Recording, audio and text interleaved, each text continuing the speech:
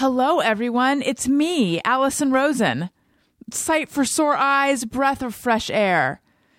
It's Monday morning, unless you're not listening to this Monday morning, in which case it's some other time of the day or week. But anyway, what you're about to hear is a new episode of my new podcast, Upworthy Weekly. I'm very excited for you to hear it.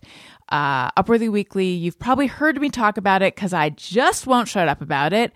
It's my new lighthearted news podcast, and I'm very excited about it. You could even say it's my baby. Could you say that?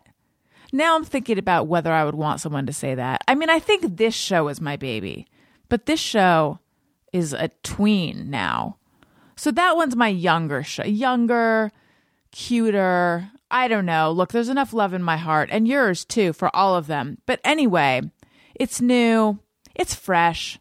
On today's episode, the one you're about to hear, I did some Snoop-style rapping. Now, we recorded it this morning. It is now very late when I'm recording this, much later than I normally sit in my studio recording. It's a long story why. But I don't know how much of the rapping made it into the final cut, and I don't know how much I want to have made into the final cut. So we can all discover that together. But anyway, I do the show with Todd Perry. If you listen to my show, Allison Rosen is Your Best Friend, regularly, then you're familiar with him because I've mentioned him quite a bit, and then also he's been a guest. He frequently drops bombshells on me, personal tidbits that I feel like that should have come up much earlier. For example, he has 2 pet tortoises. Isn't that something you tell someone right away? He chose to hide that information because he didn't want me to think he was quote unquote creepy reptile guy, which I get, except that I think tortoises are charming. And then on today's episode, another huge bombshell. The kind of thing where I was like, and I think I literally said it, how am I only finding out about this now?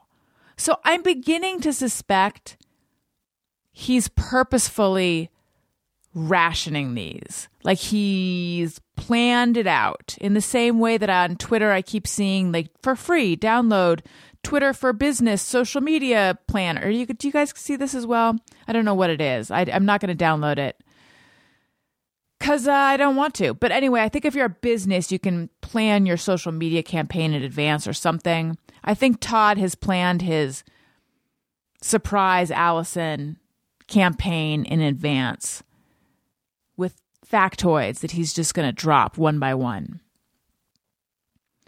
And that's fine. I prefer to just get my factoids out of the way and then bring them up incessantly. So, listen, I've talked your ear off too much. I hope you enjoy the show. I hope you become a loyal and ardent subscriber. I hope you'll let us know what you think of the show on the episode we mentioned where you can direct said correspondence. And back with a brand new episode of Allison Rosen is Your New Best Friend on Thursday. That'll be another Tony's Picks. I feel like I'm offering I feel like I'm like, have you dined with us before? Here's our specials. But it will be another Tony's Picks, a fresh Tony's Picks, and then brand new episode of Allison Rosen is Your New Best Friend Monday. And then, you know how it works. Okay. Felt a little catch in my throat. I think I'm getting emotional talking to you. You guys, I love you. Here is Upworthy Weekly.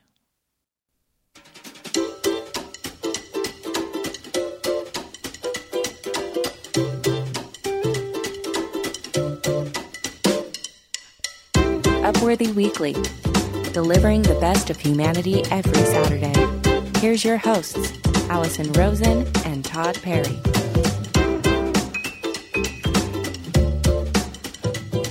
Hello, everybody. My name is Todd Perry, a staff writer at Upworthy, and with me is the wonderful Allison Rosen. Allison is the host of the super popular podcast, Allison Rosen is Your New Best Friend, and Childish with comedian Greg Fitzsimmons. On the show today, we're going to review some of Upworthy's most popular and engaging stories from April 18th to the 22nd. Before we get into that, as you know, Allison we're always, as a new podcast, we're always looking for new, fun, cool ways to promote the show and let people know that Upworthy Weekly is out there. It's the greatest podcast on earth, and everybody should be listening. I mean, last week I suggested that if they're going to revamp Mount Rushmore and they're going to put non-presidents on there, they include you and me. And somehow not everyone went for that. And I feel like that was some outside the box genius thinking. So if I'm going to put myself on the line and make myself vulnerable with my ahead of the times, disrupting I mean, I'm a regular Elizabeth Holmes without the fraud. I think you know who I'm talking about. But if you guys are going to just nix my idea, I'm done suggesting things. So I'm glad you've brought some ideas to the plate today, Todd. Well, I mean, I do love the idea of us being carved in granite in a remote part of Wyoming, and everybody that drives by goes, "Who's that?" And then you go, "Oh, they have they have a podcast. Check it out." You're right. I guess there would have to be there'd have to be an asterisk under us, and then there would have to be a lot of signage. It's not the most succinct idea. No, but again, there's no bad ideas on the Upworthy marketing tip. So just bad people. That's right. Just us. So what happens is this morning, my buddy sent me a TikTok video of a rapper, cultural icon, and Long Beach hero, Snoop Dogg. And, I always like it, the fact I get tons of TikTok videos from my buddies that are all in their mid to late 40s. Huge with the old guy set. But so he sends me this, and it's Snoop Dogg talking about how much he charges to get on a track. It's what it costs to get on a song. If I didn't want to go that route, which obviously we want $250,000. $250? Yeah. So if somebody gives you $250,000, that means that you'll you jump get about on 16 bars. 16 bars? Mm-hmm. And when it's time to do the video, I need to get another $250 about it. All right. Big money. And Is you only got an hour, so get to filming. So I heard that, and then I thought, ding. What if, I nicely, hat in hand, walked into the office of Joseph R. Upworthy, who is the founder and CEO of Upworthy. He's kind of a Willy Wonka-esque kind of guy, but with a little bit of a temper. But so I walk in, and at the end of his very, very long desk, I sit down and I go, Joe, I think I got a great idea for how we're going to take this show to the top, top of the iTunes charts. We're going to get Snoop Dogg to come on the show. And you know what? All you got to do is pay him. And, it's roughly, he's affordable. He's going to come on do an hour for $250,000 and then also spit a sweet 16, which, Alice and I can do with him. And then, we could do a whole episode called Snoop-worthy. Snoop-worthy, yes. Yeah, and the show would have tons of cred. All we got to do is just give him a couple bucks, and maybe I was thinking possibly I could get a Long Beach discount as somebody who lives in Long Beach and he's from Long Beach. We have the Cliff May Ranchos meeting up with the East Side. I think it would be a hit. I think the kids would love it. Yeah. And then we could just throw it up on the YouTube channel for just another $250,000, but with your Long Beach discount, $249,000. That's right. One K off just because he didn't have to drive that far. Right. I think it's brilliant. And I was just we just be us hanging out. I think that I could be the hype man, and then you could sing the hook or something, something about how Snoop Dogg's so great. Right.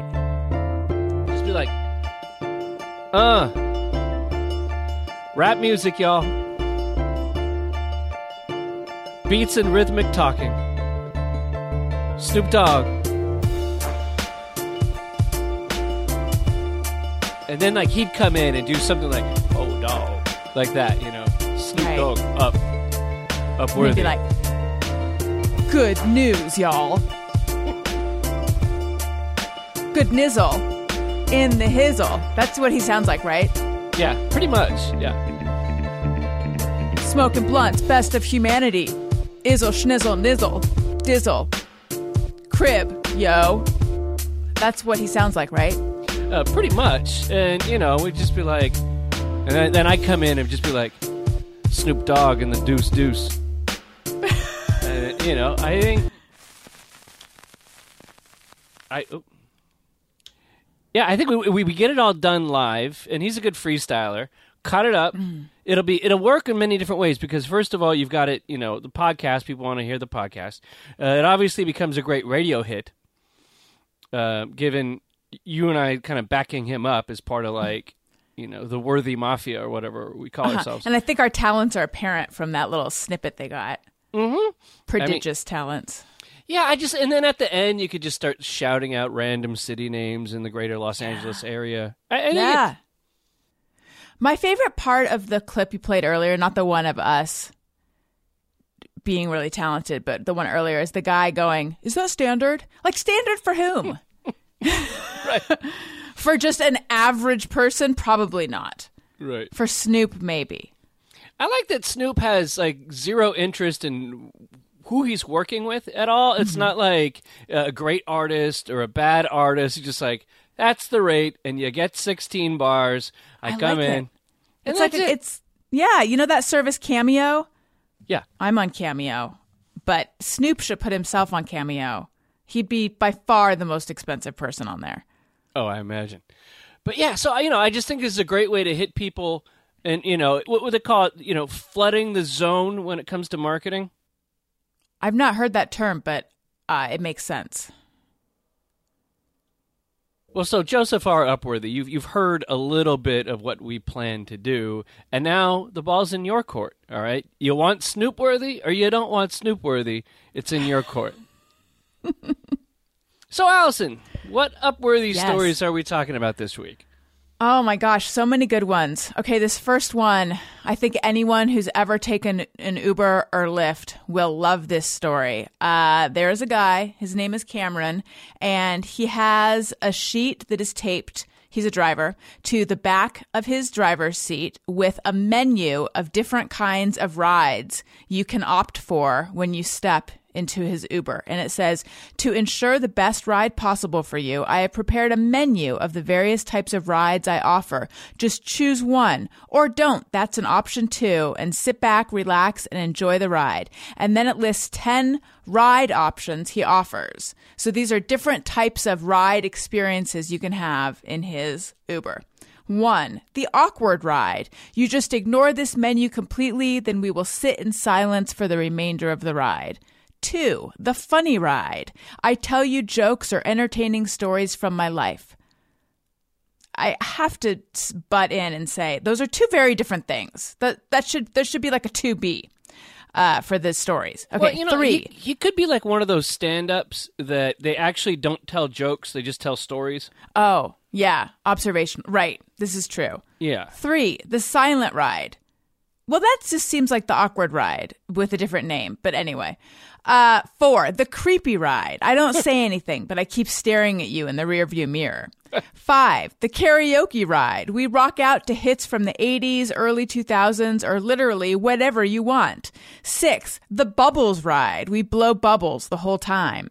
7, the small talk ride. We talk about how crazy the weather's been lately, and I ask if you caught the game last night. 8, the therapy ride. You vent to me about your problems, and I listen. Can I tell you that I have taken an Uber? However, it was the therapy ride, but the other way around, where the driver was just pouring out her problems to me, and I was thinking, this is not what I wanted. 9, the drunk ride. You throw up in my car. And 10, the cliche ride. You ask me how long I've been driving for Lyft. Allow me to go back in time and Control F. I wish this joke would work. I'm trying to do the find replace every time I said Uber and replace it with Lyft, because apparently this whole thing was Lyft, not Uber. But you get what I was trying to say. Yeah. Well, they are different services, and I'll get into how I know the difference. I'm a Lyft gal myself. So really, this is more Lyft than Uber when you think about it. And then Annie Renault, who wrote this, she offered some ideas of her own, like the pep talk ride, where the driver gives you encouragement, or the tour guide ride, so interesting details about where you're going, the life story ride. You each share your life story for half the ride, the deep questions ride, the high school debate ride, the pretend persona ride. That just sounds like an improv game, which sounds awful. So I love this idea. I love codifying it so that if you want, and this shows that I'm kind of an introvert, if you just want a silent ride, you don't have to feel rude trying to like put on your earbuds or pretend you're on a phone call or something. You could just ask for it. However, I think that I would opt for the joke ride so I could hear jokes, and then I would wish I had opted for the silent ride. Yeah, so what ride are you going for here? I'm going to go for, okay, in my heart of hearts, I want the silent ride. But, okay, allow me to tell a quick story. I think I've talked before about when my sister and I were in France and I insisted on speaking French, even though I can barely speak it and I can understand it even less. So we couldn't get around, and everyone there speaks English. But the indignity of speaking English when I was in their country, I wouldn't go for it. So we couldn't find anything. This is back before you could locate everything on it. We didn't have smartphones. This was in the Middle Ages. Anyway, but while we were there, we took a tour bus where you, like a tour bus around town, and you wear headphones, and there's a tour in like 11 different languages, and you just, find your language and then you listen to it. However, because potentially this is like undiagnosed ADHD, I don't know, I spent the whole time just switching channels, listening to it in different languages. Again, not understanding it. So I like to explore. One time I was in a hotel that had a sleep number bed. I don't think I slept a wink because I was like, I got to find my number. And I had to if there's a menu, I got to explore the options. So what I'm saying is, I know I want the silent ride, but knowing that there's an option where the guy tells me jokes, the funny ride, I would ask for that, and then I would be trapped listening to these terrible jokes. No offense, maybe they're funny. The problem is, if he was actually funny, he probably wouldn't be driving a Lyft, Maybe. Like, if this was A-grade, yes. I'm thinking it's going to be more like the kind of quality humor you get at, like, comedy traffic school. Yes, you're probably right. Yeah. Right. So it's going to be painful. I already regret that I chose this, even hypothetically. What would you choose? I'd probably go for the small talk and then try to quickly elevate it into big talk, Oh my God, why are you doing that? Just as a challenge? Yeah, just as a challenge. I try to, up the game a little bit. As somebody who talks professionally, I feel like I can maybe move him into new corners, into deep and scintillating conversation from something that starts with like, hot day today, But as somebody that talks professionally, I feel like that's like, I'm a doctor. I'm not a doctor, but I feel like it's like saying I'm a doctor, and in my spare time, I like to diagnose moles at parties or something. It's like, don't you get enough talking with me? What am I not providing you, Todd? That you have to talk to Lyft drivers. Because I want to talk about the Dodger game last night, and that's just not happening here, okay? Okay. I want to talk about why Kershaw was pulled, okay? He was not pulled. Okay. He had a perfect game in the 7th. But, okay. But if sometimes I'm the silent guy, just depending on my level of intoxication when I get into the Lyft. There is the drunk ride, but that one's the way Cameron, the driver, put it, that involves you throw up in my car. I'm surprised he doesn't tack on an extra charge for that. There should be one. They do charge extra. I have a confession to make, which I feel I should have screamed like Dave Grohl. I got a confession to make. Yeah. What is it? And then go into an hour-long conversation about how Pat Benatar influenced Nirvana. Anyway, sorry. Sorry, can't rip on Dave Grohl these days. No, it feels wrong right now. Yeah. So a couple years back, I drove a Lyft. What? I know. Just let it settle. There's no shame in that. No, not shame. What happened was I had put down a deposit for season tickets to the Las Vegas Raiders as they were building the stadium in Las Vegas. And the thing is that in order to get season tickets, you have to first put down a seat license fee, which is not cheap, which is pretty damn expensive. And, because Is it like Snoop money? It's not quite Snoop money depending on where you sit. But it would be the equivalent of me going, you know what? Our family could go on like 3-4 trips to Hawaii, or I could have, my seat licenses for the Raiders. So I made a deal, actually, where I'll drive for it. I'll just go out and I'll hustle. And so that guilt-free, it's not coming out of our bank account. The kid's like not going to a year of college because Daddy had to have his Raiders seats. So I went out and I hustled and I made all the money to pay for the thing, just driving Lyft at night. And honestly, I loved it. It was a blast, How long did you drive for? I think I'd go out enough. It was like I needed to make $400 every month. So I just went out like, I don't know, 5 nights a month or whatever for like 3 hours. And I just go down, pick up drunk people in Belmont Shores or downtown Long Beach. Or sometimes you'd wind up in the butt end of the San Fernando Valley because you picked somebody up or whatever. But yeah, it was actually really fun. And for just kicking around driving, the money wasn't terrible. And I hit my goal. And I have we could do 5 shows on Todd's favorite Lyft driving stories. But the cool thing was I did it, and boom. And so then whenever I sit, and I'm sitting in my luxurious seat in section 411, I go, you earned that, Todd. You earned that. And you set a goal, and you achieved it. But good for you. Yes. And I was once assaulted while driving the Uber. I picked up a couple at I picked up a straight couple at a gay bar in Long Beach, and the woman was severely intoxicated, like can hardly stand, and her husband, who I found quizzical because he had a Freddie Mercury mustache, and where you go, gay or cop. Right? Feel the options. So, I got to know who's getting in the back seat. Is this a cop? Is this her friend? What's happening? But I realized there were a couple that was together, and it was a quick ride, and she was really drunk, and the husband, Freddie Mercury, was sitting in the back seat, and I jokingly go, fun night?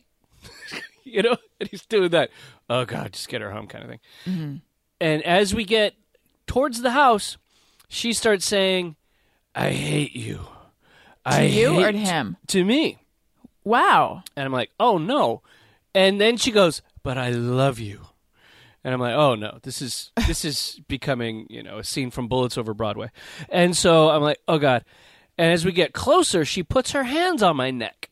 And then she grabs me by the neck from behind and starts pulling my shirt. And with her big, crazy nails, she scratched my neck.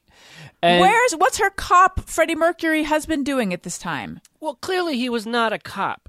I feel like a cop would do something, But so he does nothing, and then I actually help him remove her from the car. And when we get to the apartment where they lived, and they get ready to walk in, she turns to him and says, "We should include him tonight." Oh boy. And that's when I realized that it was a straight couple going to a gay bar that night. And she probably got really drunk because she was nervous because they're going to go bring somebody home. Yeah, and then they struck out and thought, this is our last-ditch effort. Right. I'm the 2 a.m. gal at the bar right there, the Lyft driver. How'd you extricate yourself, or didn't you? Woo! On next week's show. When Snoop comes on, I'll tell him. No, but I dropped them off, and they got out, and then I was like, I bet I'm going to look in the app tomorrow morning and have a big fat tip because you assault the guy. I think that's worth $15, Yeah. Nothing. Bupkis. I got minimum charge on that ride. Bupkis. And if I ever saw that couple, if I ever saw Freddie and Morticia, or whoever the hell she was, again, it'd be over. Oh my God, I just realized. You are the perfect person for me to talk to about something that came up on my show recently, that it was the second Tony, my producer, brought it up. I had forgotten that I ever aired this on the show. Okay. You know how Lyft drivers rate the passengers? Did you always rate the passengers? Do you have to rate them? But you didn't have much time. It would give you towards the end. At the beginning, you had time to choose, but if not, it'd be like, I have 60 seconds, rate them. So I just 5 to everybody. I didn't bother with it. Okay, right. So I try to be a really conscientious passenger. So I don't know what compelled. When I found out that passengers can look at their scores, I went to go look, thinking like, of course I'm going to have a 5. I'm 5 material because I try to be a really good passenger. And I look and it's 4.8. Now, when I tell the story, people are like, but that's really good. And I'm like, yes. However, that means that someone decided I was less than 5. What could I possibly have done to be less than 5? So I began to obsess about it. And here's the part that I had forgotten till Tony reminded me. I ended up calling Lyft to ask, I know you can't give me much information, but is there any way you could just indicate, was this like one person gave me a real bad score or like a few people gave me, I just wanted just anything they could tell me. And they just kept repeating, we are not at liberty to give you that information. We're not at liberty. And I was pushing because a couple times I had guests on my show who didn't have cars. So I got them lifts. Like, maybe those people got, of course it couldn't have been yours truly. So maybe those people had less than perfect scores. Do you happen to have the dates? And they just wouldn't tell me anything. So what were reasons? So you only ever gave people 5s, though, is what you're telling me? Yeah, I feel like if I was like a professional Lyft guy that did it every day, then maybe I'd be anal about that and care about the company. But it was more just like, okay, I want to go make $100 tonight, Yeah. So I didn't. What could I possibly have done to bring this upon me? It feels very unfair. Yeah. I'm getting caught up again. I'm thinking maybe it was like a male Lyft driver, and they're like, oh, girl in the back. Maybe she'll be nice. And maybe if you were just like having a silent ride, he'd be like, oh, right. That B, I'm downvoting, You never know with people. And that seems possible. Seems unfair. You could have left some crumbs in the back seat. Like, I would find weird. I don't even eat in. I won't even eat in a. I say I won't even as if it's like you should be able to. No, I remember reading like it's considered totally rude to ever eat in a car. So I don't eat in a Lyft. But yes, you know what it is? I think there was one time we were going to an airport and we were getting all the kids in the car. And I think that except we tipped him really well. But I do think that we were probably on, oh, wait a minute. Also in San Francisco, there was like a group of us. We could have been on that guy's last nerve because I was not drunk, but I did have a couple friends. I don't know. I can think of a couple instances now that I think about it where maybe it was a little irritating. I was perfect, but maybe the other people in the party were irritating. Sure. You're never grading at all. It's never. I can't. No. I had there's just like a lot of mysteries sometimes when people got out of the car. I'd be like, what was their deal? Like one time I picked up a woman, I think in Lakewood, California. Seems right. And I pick her up, and she had to go to a Walgreens. So I drove her to the Walgreens, and she went in there to get like a prescription. And then she comes back, and I think from looking at the thing that I'm taking her to Walgreens, I'm taking her back home, and it's a quick little ride, whatever. So I'm driving her back, and then she asked me to go a different direction, not towards her house. That's kind of weird, but she goes, whatever. And she goes, oh, no, you're dropping me off at my rental car. And I was like, so why did you take an Uber or Lyft? And then she goes, then she took things another step further and goes, my husband doesn't know about it. About what? I don't know about the rental car. So she was hiding a rental car from her husband and going to go pick up medication and then going somewhere, obviously, in the rental car and then gonna need a ride back. I don't know. Huh. But I wanted her to tell me, like, you cheating? You creeping right now? What's going on? Right. What medication is it? Yeah. What's going on? What party's happening tonight? Yeah. But yeah, I had a whole bunch of crazy ones. I had the most loveliest girl ever. I just honestly, she was a sweetheart. And I had to drive her like the valley. And like halfway in the conversation, she's like, oh, man, I got to go to prison for 6 months. And I was like, what? She was like, I had too many Mai Tais and I was riding my motorcycle and I accidentally hit a cop car. And I was like, oh, sucks. And I wanted to like 8 months later be like, "You out? How'd it go?" You know, Right. How was Chowchilla? You know, but Is that the name of a prison? yeah, didn't you ever watch that show? Those Scared Oz? Straight shows. No, I didn't watch Oz or the Scared Straight Show. I did watch Locked Up Abroad, and is it called Locked Up and Locked Up Abroad, where they would have reenactments of usually drug smuggling. Yeah. Anyway, unfamiliar with Chowchilla, but it sounds like a great place. Upworthy Weekly. The Sunscreen song is 25. Here's why the advice from the Gen X anthem is still important. And I actually wrote this week, and it was because I was writing some other piece, and the idea of wearing sunscreen came up, and then I was immediately transported to the late 90s. And the Baz Luhrmann song, known as the Sunscreen song. Obviously, you're familiar with this, Allison. Yes, I remember. This is how old I am. I remember when this graduation speech was popular, and everyone attributed it to Kurt Vonnegut, and then it came out that no, it wasn't him. So I remember it before it was even set to music. Oh wow! So you knew I'm the band. 116. You knew the band before the band knew they were a band. That's right. You know. So yeah, there was a columnist, and her name was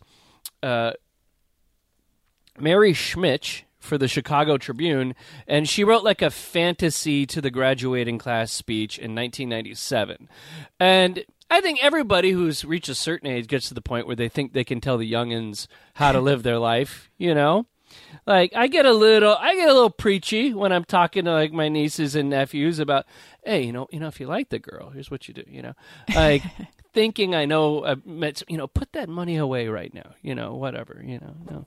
Anyway, so everybody kind of has that in them, and that was the point of her column. So she wrote this thing where she said, hey, the most important thing is to wear sunscreen, and then the rest of it was kind of anecdotal truths that she's picked up. And I'm going to play just a clip of it to jog people's memory, because if I play more than a clip, then we'll get into the place where Spotify like takes the show down because we're playing copyrighted music. Ladies and Isn't gentlemen. this fair? I mean, I know that'll happen. Oh. I know that'll happen, but isn't this fair use because we're talking about it? Is it? Okay. I mean, yes, but let's not push it. But yes, I believe if it push came to shove, we could defend what we're doing, but let's not go up against the computers and the man. Yeah, I just, maybe we can ask Joseph R. Upworthy to get some kind of legal opinion from Upworthy Legal. Oh, he's a lawyer as well. I love it. Well, no, he has a team of high-priced lawyers. Is the Of thing. course. Yeah. So here's just a clip. And it'll make you weep if you're of a certain age, I think. Now that you're old enough to be the kind of person that would write something like this. Ladies and it's gentlemen weird. of the class of 99, wear sunscreen. If I could offer you only one tip for the future, sunscreen would be it. The long-term benefits of Cue the music. sunscreen have been proved by scientists, whereas the rest of my advice has no basis more reliable than my own meandering experience. I will dispense this advice now. Into like a Sugar Ray sounding guitar and beat right here. Every morning. Enjoy the power and beauty of your youth. Oh, never mind. You will not understand the power and beauty of your youth until they've faded. But trust me. That's not true for us because the power and beauty of our youth has yet to fade, by the way. It's still shining bright. That's right. In 20 years, you'll look back at photos of yourself and recall in a way you can't grasp now how much possibility lay before you and how fabulous you really looked. Yeah, that's true. I could throw myself off a bridge. You never think... I really do look back, and I like in a way I couldn't understand, and I understand now in this sort of sad, like, oh, that chapter is closed. This sense of like, oh, that was the prime of my life, at least in a physical sense, and I didn't realize it when it was happening. Yeah, even But if who you cares? heard this song, Yeah. and they told you, and then you Yeah. Everyone tells you, but you can't hear it. Your ears aren't fully formed yet, and your brain also isn't. If everybody could just remove that part of the brain that goes, "Not going to happen to me," Yeah. at that age, how great would life be? You know? Are Yeah. not as fat as you imagine. Yes, I am. I actually am. Don't worry about true. the future. Or worry, but know that worrying is as effective as trying to solve an algebra equation by chewing bubblegum. I think that seemed kind of deep at the time, and now it just sounds pretty facile. I think it'd be a hard sell to you saying not to worry about things. Yeah. So basically, the song goes on, and it's great. There's a lot of stuff in there. There's like a lot of advice in there, like don't be reckless with other people's hearts. It's actually a really beautiful thing. And again, it goes on and on. You can listen to it wherever you like, or not. In hindsight, I thought the song was kind of powerful, and just how unlikely that was like a huge hit song that you saw on MTV all the time, and you saw, you heard it on K-Rock out here in Los Angeles, and it was something that was around for a while, and then I feel like everybody forgot about it. It's not like something from the 90s that you're going to hear other stuff from 1999. It's kind of like the swing thing we talked about a couple shows ago, where that was like massive, and then everybody forgot it happened. Like we all just wiped our hands of it. Right. Wasn't it in Romeo and Juliet? They were remixing a song from Romeo and Juliet, and then Oh. said, "Hey, this Vonnegut piece will go well on it." But I it's so see. I looked at it and looked some of the claims at the advice to see if it was actually worth taking. And the one thing they say, one of the famous lines is, do one thing every day that scares you. And research shows that the greatest opportunity for personal growth is to step outside one's comfort zone. And also exposure theory, that when we expose ourselves to our fears, we have the greatest chance of overcoming them. And there's another bit about don't waste time on jealousy. And I found some professors that make a point that we live in like the period of the most jealousy ever, because every day we're on social that media. Yeah, we're on that IG seeing perfect thighs and perfect kitchens and perfect children. Then also they say, remember compliments you receive, forget the insults. That's smart. We've talked many times on this show about how there could be 15 positive reviews, and by the way, leave one on iTunes. But there's that one that you never forget. Yeah. So I went through it, and you guys can read the article if you like, but there's a whole bunch of stuff about how the things that the gal who wrote it said, which she posited as just anecdotal, like this is just what I've learned from life. When you look back, everything she said is completely backed up by psychologists. So, maybe she was in therapy and just wanted to write off the expense by writing a column on it. That would be weirdly attributed to someone else for a long time. Yeah, that's gotta suck. But I guess this woman... It's weird. Because nowadays, if that happened, it would take less than an hour and a half to find out who really wrote it. But back then, it was like weeks, which I don't understand. And because it was like 1997, 1998, and the internet was slow. First of all, there wasn't a lot on there, and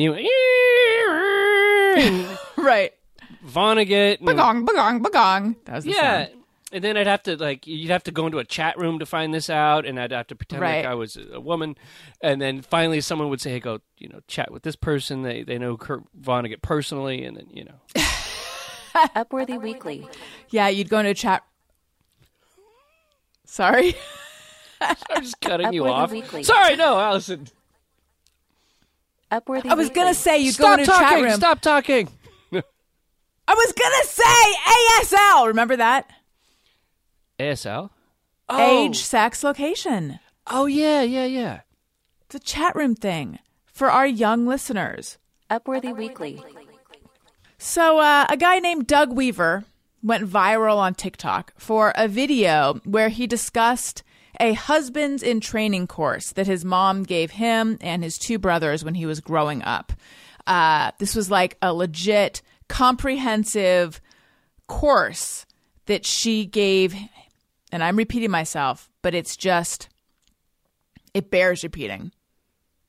A college-style course in all the things that could come into play when you're going to become a husband. She started when they were young, and it involved like etiquette, around the dinner table, how to listen to someone's feelings. So let's listen real quick to Mr. Weaver explain the Husbands in Training course. So when I was a kid, my mom did this thing for me and my two older brothers called Husbands in Training. That's what she called it. It was a full, multiple-year curriculum on how to be a better husband. It covered everything from eating etiquette to chivalry to, the ethics of the porn industry, just anything you can think of. Some of it was too much. I remember one thing in particular. It was called the porn quiz. I think I still have it on one of my old laptops. That was a quiz about the porn industry, and it was too much. But there was a lot of really good stuff in that curriculum. There were things like what to do if your spouse says something and the information that they give is wrong. How to handle it if they say something wrong in public versus in private, when it is appropriate to correct them and when it isn't. We talked about consent. We talked about just the basics of respecting and honoring women and listening to women and all of the things that really just make you a decent human being. So, Allison Rosen, you are the mother of 2 young boys. I am. I am the father of 1 young boy. And what would you teach them about being husbands? What would be your great advice? I think I would want to teach them how to be supportive without invalidating your spouse's feelings. Because I think that that's a skill, and I think it doesn't necessarily come naturally unless you're raised in a house where people talk like that. Because I think that there's a tendency to want to reassure someone that everything's going to be okay. And if you aren't careful, that can make a sensitive person feel shut down. That's toxic positivity, as they call it. Yes. Right. It's like if you are facing something, let me just mirror that as a husband. So you're going to have a stressful week. You're really anxious about it. And you say, Todd, I'm going to have the worst week ever. I've got a doctor's appointment. I've got all this work stuff to do. I got all this. And I go, don't worry, Toots. It's going to be great. You're fine. You're big enough to do it. And then you feel invalidated because you really honestly don't think you're going to be able to have a good week and get through it. Right. I mean, it's there's nuances to it because from certain people, that kind of vote of confidence actually could feel okay. I feel like if you, Todd, my co-host, said it, it would be okay. But if you, Todd, my husband, said it, then I would feel like, you're not hearing me. You're not hearing what I'm saying. Right. Because I was wanting to talk about how I feel anxious or I feel stressed. And what I'm hearing from you is you don't want to hear it right now. And I'm sure that sounds, to people who are not involved in a relationship with someone who's sensitive, I'm sure that sounds exhausting to have to deal with that.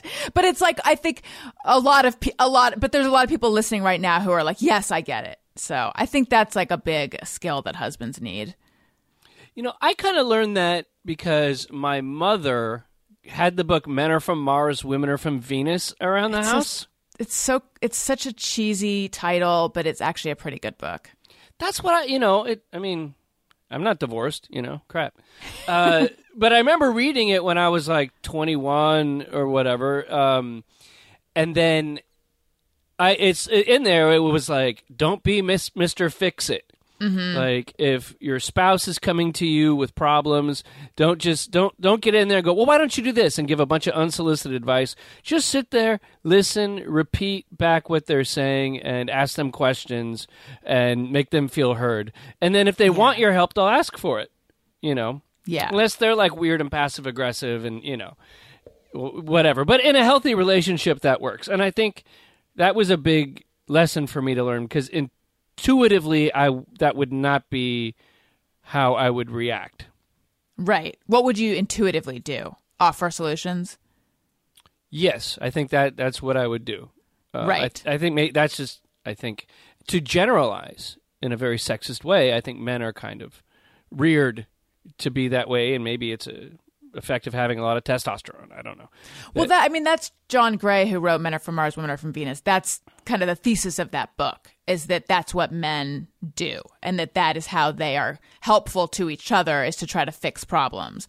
But the way women, and again, these are gross generalizations, and it's an older book at this point, but typically the way women show that they care for each other is to listen and to sort of be in it with each other. So it creates this butting of heads. It's another way of like, the 5 love languages or whatever. It's like another, it's that, but just another way of putting it that way. It's just like, it creates this butting of heads when women expect one thing and then they feel shut down, but the dude was like just trying to help, etc. What would your husband in training course involve? The funny thing is that was one of them. Don't try to fix it. Just listen and be supportive. Another thing, I think it's to be fair. Mm-hmm. To be fair in the relationship, making sure that you're giving your half, or more than half or whatever, and be fair to the other person. I mean, and not just being fair about household duties, but it's also being fair, not overly judging people about things. Like, know that the person you're with is not going to be perfect, and to go, okay, cool, you messed up, big deal. I'm not going to use it to beat you over the head. And I think lots of times there's a jockeying for power in relationships that people, caught you slipping, now I'm going to make you pay for it. And that seems unhealthy. Don't keep score.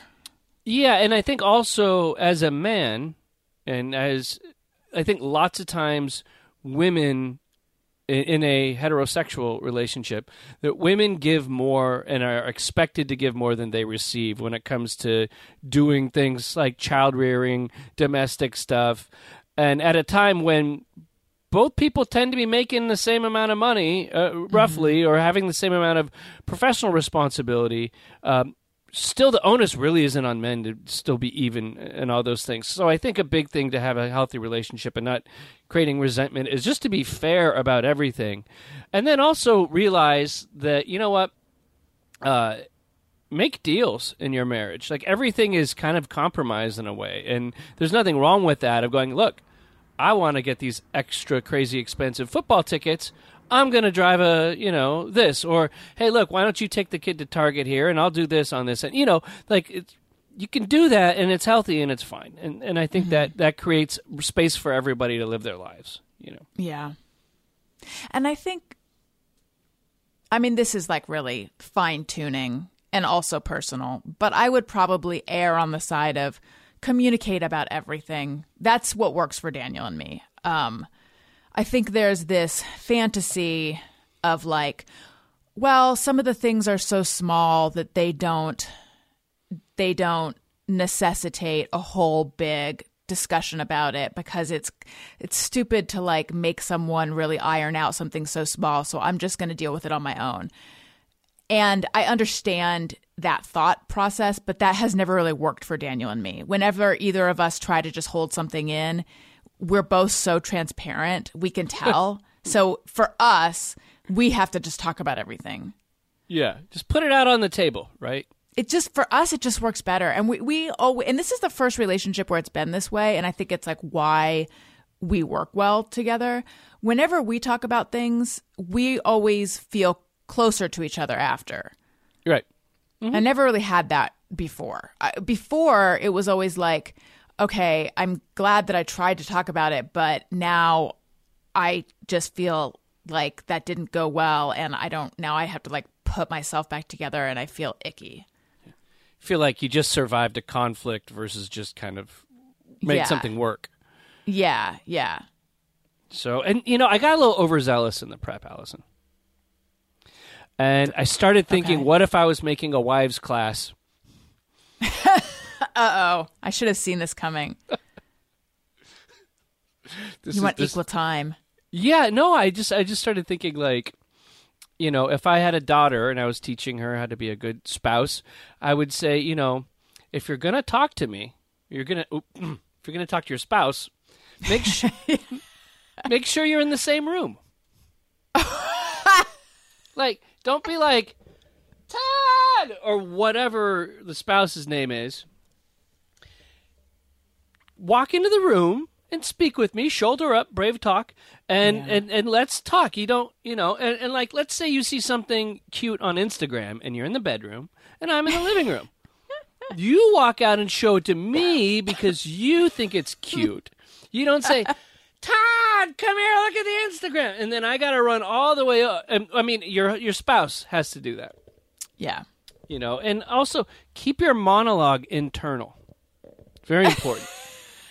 Like, there are some thoughts that are thoughts and some thoughts that are for the public or for your spouse to hear. Like, nobody, you don't want to see somebody just walking around the house going, oh, this is disgusting. This is dirty. Oh, geez, we need a new toaster. Oh, my God. Oh, geez, I have such a headache. You know how hot it is right now? Oh, God, the car's out of gas. We probably need a new car because it ran out of gas. Don't have what I call white woman's Tourette's, which is just constant little micro complaints throughout the day about everything. Because that is hilarious. Your spouse probably doesn't want to hear it, is what I'm saying. But is all of that so that you'll hear it and fill the car up with gas? No, I think it's just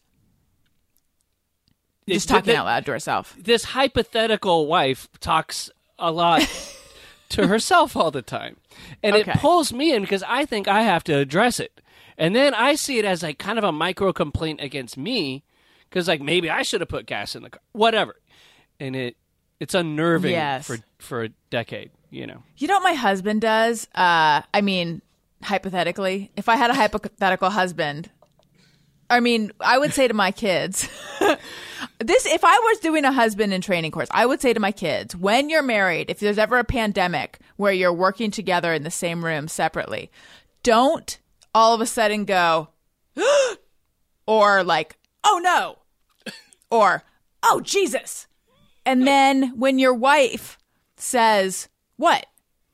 Be silent for an extended period of time, either because you're focusing on what you're focusing on or you have headphones on, leaving her to wonder, did someone die? Did you just get fired? Like, what just happened? And then when she asks again, what happened? Go, oh, nothing. Don't do that. It's going to give you a heart attack. I know. It is so annoying. And I'm sure it's like he saw some insane... I feel like it's like something related to a meme or someone clapped back. And I mean, I feel like it was nothing. It's nothing that has... But my reaction is always like... And maybe I don't know what this reveals, but my reaction is always like, oh no, he missed an important meeting, or like, oh no, he got fired, or oh no, our house is going to collapse. Or it's like, I always think it's some calamity. Yeah. Yeah, I'll do that too. And then my wife will be like, what happened? And I'll be like, oh God, they gave him a 3-year contract. It should have been a 4-year contract. What are they thinking? We need to shore up that side of the line, Upworthy Weekly. People are sharing the, quote, one question they'd ask God if they could, and the responses are pretty deep. We're just taking it light this week. Right. This is your thing. You're like, I just want to do small talk and then make people go deep. Mm-hmm. As the show progresses, right. the topics get deeper and deeper, and we kind of we hit this... late second act stuck in the mud kind of thing. It's real dramatic. Also, great to know that neither of our spouses listen to this show. A Reddit user by the name Geometry Thing recently asked the Reddit subforum, you can ask God any one question. What do you ask him? Now, I believe they're going him on God just because in Abrahamic religions, it's like him capitalized, because I feel like in reality God would be a they, because like who needs genitals when you're living outside of space and time or to identify in a certain way? Right. Okay. I'm glad with we're on the same page there. Okay. Yeah. Upworthy Weekly at Upworthy.com. What gender is God? And the answers range from the philosophical to the heart-wrenching to the hilarious. I might have already read that. No, you didn't. Oh, okay.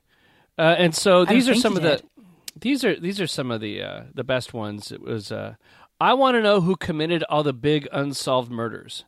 Madeleine McCann. Do you know what that is? She is yeah. I only know because I recently saw a picture of her. She's a little girl, and I'd completely forgotten. I believe she's a little girl, and I had completely forgotten about her. And then someone tweeted something about her recently, and it like jogged my memory. Just a sad, unsolved toddler mystery, I believe. Okay. Jean-Benet Ramsey, Tupac and Biggie, the Black Dahlia, JFK. Like, that would be a great question. And then you're like, oh, so it was Lee Harvey Oswald. Okay. Boring. God. That's your one question, and then you just find out it was what you already, like, oh, there was no big conspiracy? That would suck. Yeah. Now, this next one is one that I quietly within my own heart ask, but I know that you get ridiculed if you ask it, and that's how do magnets work? Who ridicules you? Well, that was it was a big deal in an Insane Clown Posse song. It like went viral because the whole song was one of these like, oh, the world is full of wonders. You know, like how do we know? It was an uplifting, very, very Upworthy song. That was kind of like almost like one of these like 80s Michael Jackson Heal the World kind of things. But it was the Insane Clown Posse, and they say, how do magnets work was one of the lines. And I think they're being tongue-in-cheek. Right. So the idea is like this is a question that a not smart person would ask, and also Todd. Correct. But I think it has something to do with like the North Pole. Yeah. And polarity. Elves. Yeah. Yes. Water, fire, air, and dirt. Fucking magnets, how do they work?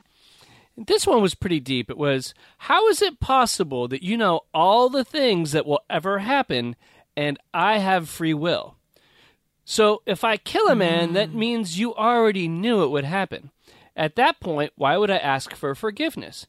You already knew what can happen since I can't change your will. And doesn't that kind of cancel out free will also? Correct? Yes. It's kind of like the prayer thing, right? Like, if God already knows what's going to happen, right? Alpha and the Omega and all the be-all, then how does prayer factor in? Because he already knows what he's going to do. He's also already going to know that you're going to pray, right? Right. Like, what level of wiggle room are we working with here? Yeah. We need, you know what? I always thought that just... You know, Gilbert Gottfried's podcast had this, and I think it would be beneficial to us, is that the third guest would be a rabbi. Should we get one? Yeah, David Kamarofsky, Rabbi David, if you're free now, you can join this podcast and just hang out in the background, or, you know, I'm sure Shmuley Bateach isn't doing anything these days. We'll get him to chime in and correct our big philosophical questions. Ooh, I love it, a rabbi ombudsman. What's an ombudsman? Isn't that... You work in news. An ombudsman is someone who represents the will of the people, or the voice of the people. The ombudsman itself does not mean either of those things, but like he's there to represent the people's interest and to sort of hold our feet to the fire and to correct us when we're wrong. And I think newspapers used to or sometimes have an ombudsman. We need an ombudsman. I'm going to get the exact definition. Okay. Just give me a moment. I feel like if we had a rabbi, they wouldn't represent the people, they'd represent the chosen people. So we need to cast a wider net. Okay, it's Swedish and noun, an official appointed to investigate individuals' complaints against maladministration, especially that of public authorities. So I was thinking to myself, yes, if I had, the ability to ask a question of God, what would it be? And I came up with 5 that I put in the article. And you tell me if these are worthy, you know. And the first one was probably most important. What was in Marcellus Wallace's briefcase in Pulp Fiction? Mm-hmm. Good one. Yeah, because you don't know. Like John Travolta opens it up. He gets a bright light on his face. Is it gold? Is it like some bomb heroin? Is it Marcellus Wallace's soul? I don't know.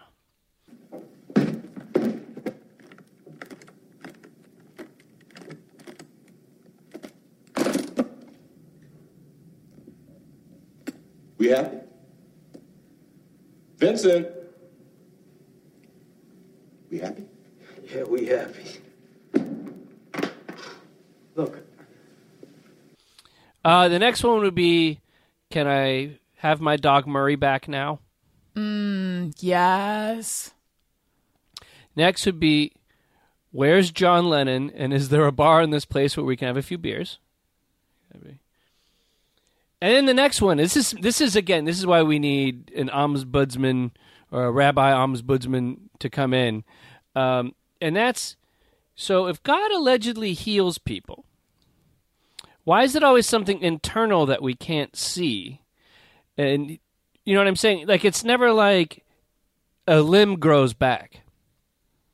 You know, it's never anything visible. It's always something internal. Right. Like, oh, God cured this disease or that disease, or God got my blood to run in the right direction when it was running the wrong way, or whatever Right. people go to die of or go to the hospital for.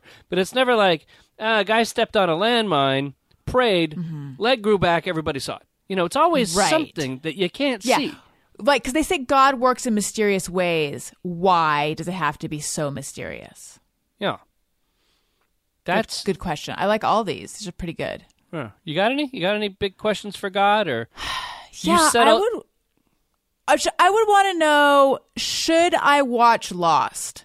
Because I'm very into Severance right now. I mean, I already watched the whole season, but it's oh my God, it's all I want to think about, all I want to talk about, all I want to read about. But like, I'm tired of the Reddit board, and everyone keeps recommending this one podcast. I'm not going to say the name, but I'm not entertained by it. And in my opinion, it's not very good. Hence, I'm not saying the name, but it's not working for me. And people have said it reminds them of the first season of Lost. I haven't seen one episode of Lost, but I only know two people in the whole world, and I'll say their names, Bobby Moynihan of SNL fame and Tony Thaxton of my podcast fame, who like Lost. Everyone else I know who's seen it was angry at it and felt like they wasted their time. So do I want to invest all my time in Lost? I need to know from God whether I should, because I feel like he would know my viewing habits. So I want to know that. I would like to know, why all the suffering? Why? Like, you're God. You seem to be kind of in control here. What's the point of all of it? And then to that point, about the point, I would just want to know, what is the point of all of it? What was the point? Those are my questions.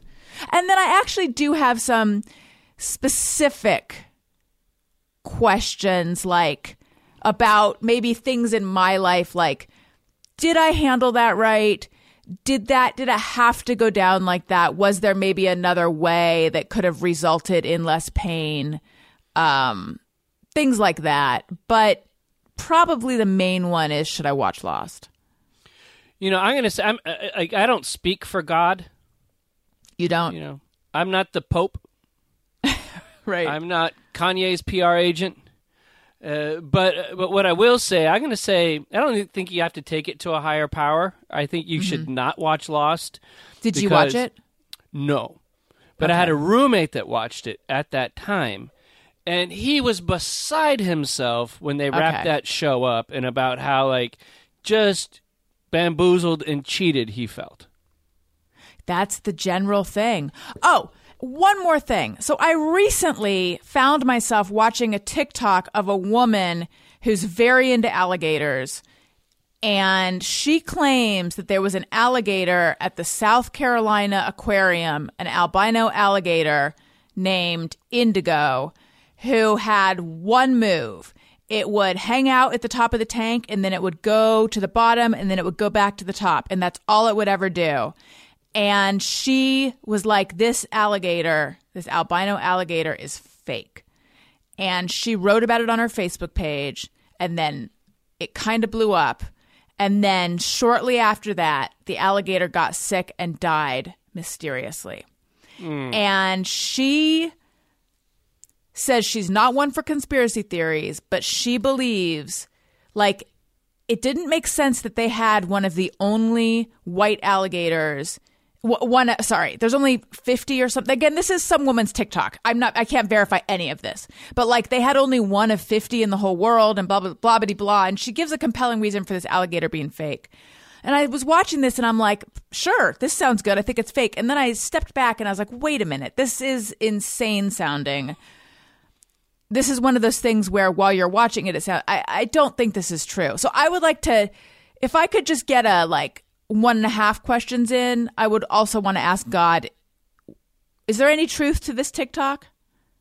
I'd say, so you ask the first question, and then you go, real quick, God, and then you drop the alligator thing. And now the thing is, God keeps his word. And so then I think that God, with the alligator thing, I think maybe he won't give you a verbal on it, but He'll give you a nonverbal, like right. Like, I think you're right. Whatever. Yeah. Upworthy Weekly.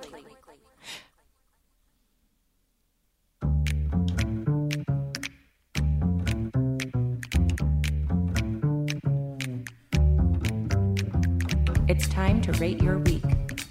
Have something great happen this week that you just have to share with the world? Tell us about it by emailing us at upworthyweekly@upworthy.com. I always feel like I'm in Twin Peaks when I hear this song. So, Allison, on a scale of 1 to 5, 1 being fantastic, 5 being completely transplended, rate your week. I'm giving this one a 3.5. I did my first in-person group show, which was pretty exciting. However, that day, I found myself feeling pretty anxious.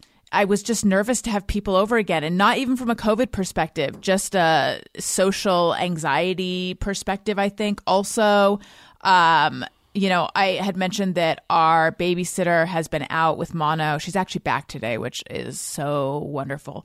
And she's feeling better, but it's been hard. Wait. Sorry. I'm sorry to interrupt. Yeah. That was very, very rude of me. But go for it. I don't know. Like, you're not buying the white alligator. Like, you don't think she has mono? Mono? Mono that only lasts like 2 weeks. It's not mono. Like, mono is somebody who was alive in the 70s and 80s where everybody had the mono. It lasted 9-10 years. It was like having long form COVID. It was like, someone's got mono, they're not coming back to school. I know. They're going to finish up when they're 36 and they come back to school to finish their year. We had kids, in the 8th grade that were 49 because they had mono and couldn't leave the house. I think that, like, she actually, I think she might still have it. She just feels well enough to come to work. And as long as she's not making out with my kids, we're okay. I know. Yes, it does last a long time. It takes a long time to resolve. Yeah. So I hope that here's hoping, because I don't know. Like, she feels well enough to be back, and she seems like herself. But I wouldn't be surprised if she tires quickly. We'll see how it goes. But anyway, so I did the show and that was fun. And I went back I had my first in-person therapy appointment since the whole pandemic started, which was, I've been doing it remote, but it was weird. I stepped into she has a new office now, and I stepped into the waiting room and I saw all her like tchotchkes and stuff that was, from her old waiting room in the new place. And I felt weirdly emotional. I didn't expect that. It just reminded me of like how long it's been since I've actually seen all her little books and I don't know, waiting room stuff. And so that was cool. So yeah, it was a fine week with some anxiety. Are you a better person this week than you were last? I feel like I've been thinking about it. this expectation that we improve, it's unrealistic. Well, it's part of your job as being on this show. It's too. It's written in the contract. You're going to have to self-evaluate. Because here's the thing. The whole point of this idea was, which I got to say was my brilliant idea, that I thought the people listening, the thousands of people who listen to this show, will hear us repeatedly say this, and then they will think to themselves, hey, if I make small changes, I can get a little bit better. And that was the concept. Get 1% better every day, and then you're 100% better by, in a quarter of a year. So that was the idea. It wasn't to put undue stress on people who have a really hard time making small adjustments to their life and getting better. Well, now that you put it... wait a minute. I just realized something. I sent out my dumb newsletter that I started that I had fallen behind on. I sent it out this week. So I am 1% better because I'm back in the swing of things. So 1% better. Good. I got that. It didn't even go to my spam. It went right. Oh, really? Right to my inbox. I didn't even know you subscribe. Welcome. Wonderful. Thank you. And what about you? How was your week? It's a really busy week because, as you know, there's a lot of stuff in the background going on with this show that took up a lot of time and effort. And I'm always biting off more than I can chew, so I made myself way too busy this week. And I think it really hit me when yesterday I had a cocktail and I fell asleep at 8:45 while watching Better Call Saul. And I didn't wake up till like 11 o'clock at night. My wife goes, Todd! From the other room. From the other room. To come ask to put her to bed, because that's what we do every night. We tuck each other in. Oh, my God. Goodnight. That is so cute. How is file this under the tortoise revelation and the other revelations that I'm forgetting right now. How is this only coming up now? There's What so do you much. guys... How do you do... Back up and explain this, please. Because my husband and I don't do anything like this. We just put ourselves to bed. Like a couple of weirdos. No, my wife demands it. So, I come in the room and I make sure she's tucked in, and I say, I love you, and I give her a kiss, and make sure she's cozy, and then she says, when are you coming to bed? And I go, I don't know, maybe I'm going to finish something up and, whatever, who knows? I'm going to sneak out the window and go to the bar for a bit, who knows? And then I tell her, and then what happens is she doesn't realize she's been asleep, and like an hour and a half later, I'll come to bed, and then she'll go, oh, are you coming to bed? Like she thought I just tucked her in and then lied about staying up later, and then she mumbles to herself for a bit, and then she finally falls asleep. So, yeah. That's so sweet. So you said that you tuck each other in, but it's more like you tuck her in. Yeah, I always stay up later. So we did that, and so then she woke me. I was so tired from the week that I heard my name being called at like 11, and then I woke up and I was like, oh, and you look, and it's just the Roku screensaver, and it's no longer Bob Odenkirk on the TV. and Rhea Seehorn, she used to come on your show. Ray Seahorn, yeah. She pronounced it Ray, even though it's spelled like Rhea. Yeah, she's been on a couple times. I love her. She is great. I've been meaning to ask you about that. But so I was very tired. So, but I had so I give the week like a 3. I had one nice night where we had Daddy Declan Day, where I took my kid out, and he always asks, "Can we have a Daddy Declan Day?" Aww. Because he knows that means pocket full of quarters Dad has. Go someplace where there's pizza and beer in the Dodger game, and then I just keep giving him quarters, and he runs around getting tickets or some crap, and I relax and eat something unhealthy. So that was fun. So that's why my week was 3. That sounds pretty good. And are you a better person? Well, no, because I considered committing a crime to feed my addiction. I'm going to need to hear more about this. A lot of revelations on today's show. I know. So, as we all know, there's this problem with the supply chain, right? Yes. People can't get things. Things are sold out. Prices are going up, So what happens is every day in my coffee, I need a lot of coffee to get going because I write like 1,200 plus words a day for Upworthy. It takes a lot of brain power, a lot of focus, and so I get really just gacked on caffeine. And then also like doing this show. You got to be chatty, you got to, So I drink a lot of caffeine. So I'd make my coffee, and I had these things called Stokes. Right. No, I know. You drink your revolting Pike Place, and then you put a shot of espresso in it. Yeah. So what happens is that because of the supply chain, you can't find the Stokes anymore. Oh, no.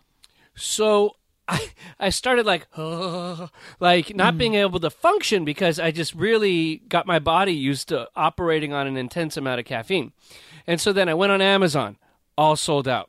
Oh, God. I emailed the company, the Stoke company.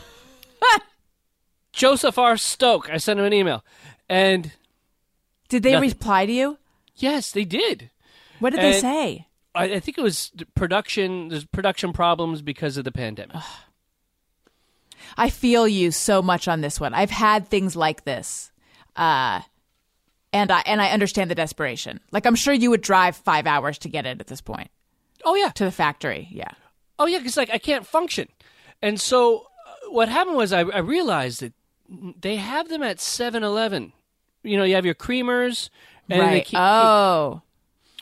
So the other day I said, about 8 in the morning before I'm starting work, I go, I'm going to go over to 7-Eleven. And I'm just going to pocket a couple. Yeah. What's the harm? It's a victimless crime. Yeah, I'm going to violate the honor system at 7-Eleven that says don't take too much chili. Right. Don't take too much cheese for that hot dog. Save some for everybody else. There's creamers out, but don't take a handful. Use one. Okay? Right. I said, you know what? I'll buy a coffee. I'll buy something. So I'm not outright thieving. But, when the guy at the register isn't paying attention, I'm going to abscond some. Steal them. Perfect crime. Yeah. And then hope they don't pop in my pocket. So I go over to 7-Eleven and I start doing paces around the coffee thing, which, by the way, 7-Eleven coffee is surprisingly good. Mm-hmm. This is what I hear. Yeah. I'm too good for 7-Eleven, but this is what I hear. Mm-hmm, mm-hmm. And Pike. So I'm walking around the coffee thing and I do about 4 laps and I realize they don't have it there. Oh, no. It took you 4 laps to figure that out? I was upset. So then I walk over to the guy working there and I go, hey. Well, I'm sorry. What were you doing on the laps? Try to look cool, but looking really suspicious while you were doing the laps because you couldn't just go over and look? Yeah, it was like hands in the pockets, kind of looking over my shoulder at the coffee. Casing the joint. Yeah, I made some small talk with the gal getting some coffee, and we both remarked about how tired we were. Oh, boy. Hence the needing of the coffee. So I have an idea for what you should do, but I want to hear your sad story first. So eventually I go over to the guy that works at the 7-Eleven, and I go, hey, buddy, you know what to do with like the little... I try to act like I don't know that much about it. Like I know exactly what you mean. I go, hey, buddy, you got the black things that you put in with the thing that's got takes the coffee up a little bit. Goes, I happen to have the barcode saved on my phone. If that would help you. And the guy goes, oh, the Stokes. I go, yeah. And so he's got a box of them right behind. Like, I guess other people had been taking them, or maybe... Oh, wow. People were violating the 7-Eleven honor system and just taking handfuls. So I got real desperate, and I was like, I will buy that whole box. That was my idea. I was going to say you should just offer to buy it off of him. Yeah. Name your price, And the guy goes, no, he goes, how many do you need? And it was like... Are you driving Lyft again to support the box? Guy goes, how many do you need? And he was going to give them away free, so I couldn't be like, give me 15, or else I'm just being so wrong, Yeah, but you need them. I need them. But, I only need like 3 every 5 days. And so the guy, I said, give me 5. And then I was hoping that maybe the next time I come in, I'll come in a different time of night, and there'll be another guy working there, and I'll go and I'll play the same charade. Right. So the guy gave me like a pocket full of them, and then I bought like a beer, just to, At 8 in the morning? Yeah, I didn't drink it at 8 in the morning. I know, but still. Wait a minute. I got it. So this makes me a bad person is what I'm saying. This is not... I don't think... But, because you considered pilfering some. Mm-hmm. But you didn't actually do it. No. I wish that he had just let you buy the whole box. Would he have let you buy the whole box? Because you would have get how high were you going to go? For the whole box, there looked to be about 80 in there. Uh-huh. So, I mean, normally when I buy them like that, I'd pay like $20. So I go higher, 35. You know. I feel like for something like that, in these times, you got to go like 100. Got to go higher, and then. Yeah. Maybe I should. You could sell them yourself if you need to. Maybe I could just work it off. Like maybe I could just start like pulling shifts. You know, like when a guy has to go to the bathroom, I'll drive up there, and then get the Stokes. Yeah, you can be the relief worker. Now, are they just espresso? That's what it's called, but it's not that strong of a flavor. It blends in seamlessly with a pike. Got it. I understand. Wow, Todd. Well, I'm glad you got them. So you only need 3 every 5 days, so it's not daily for you. I'm rationing. I'd like to thank everybody for listening to Upworthy Weekly. I'd like to thank Allison Rosen for stopping by and being a great chat. Thank you. Upworthy Weekly was produced by Todd Perry. Follow Upworthy on all socials at Upworthy. Allison is on Twitter at Allison Rosen, and Todd at Todd A. Perry. That's Todd with 1 D. Questions, comments, or to tell us about your amazing week, email us at upworthyweekly@upworthy.com. I'm Marley Balin. Have a great week.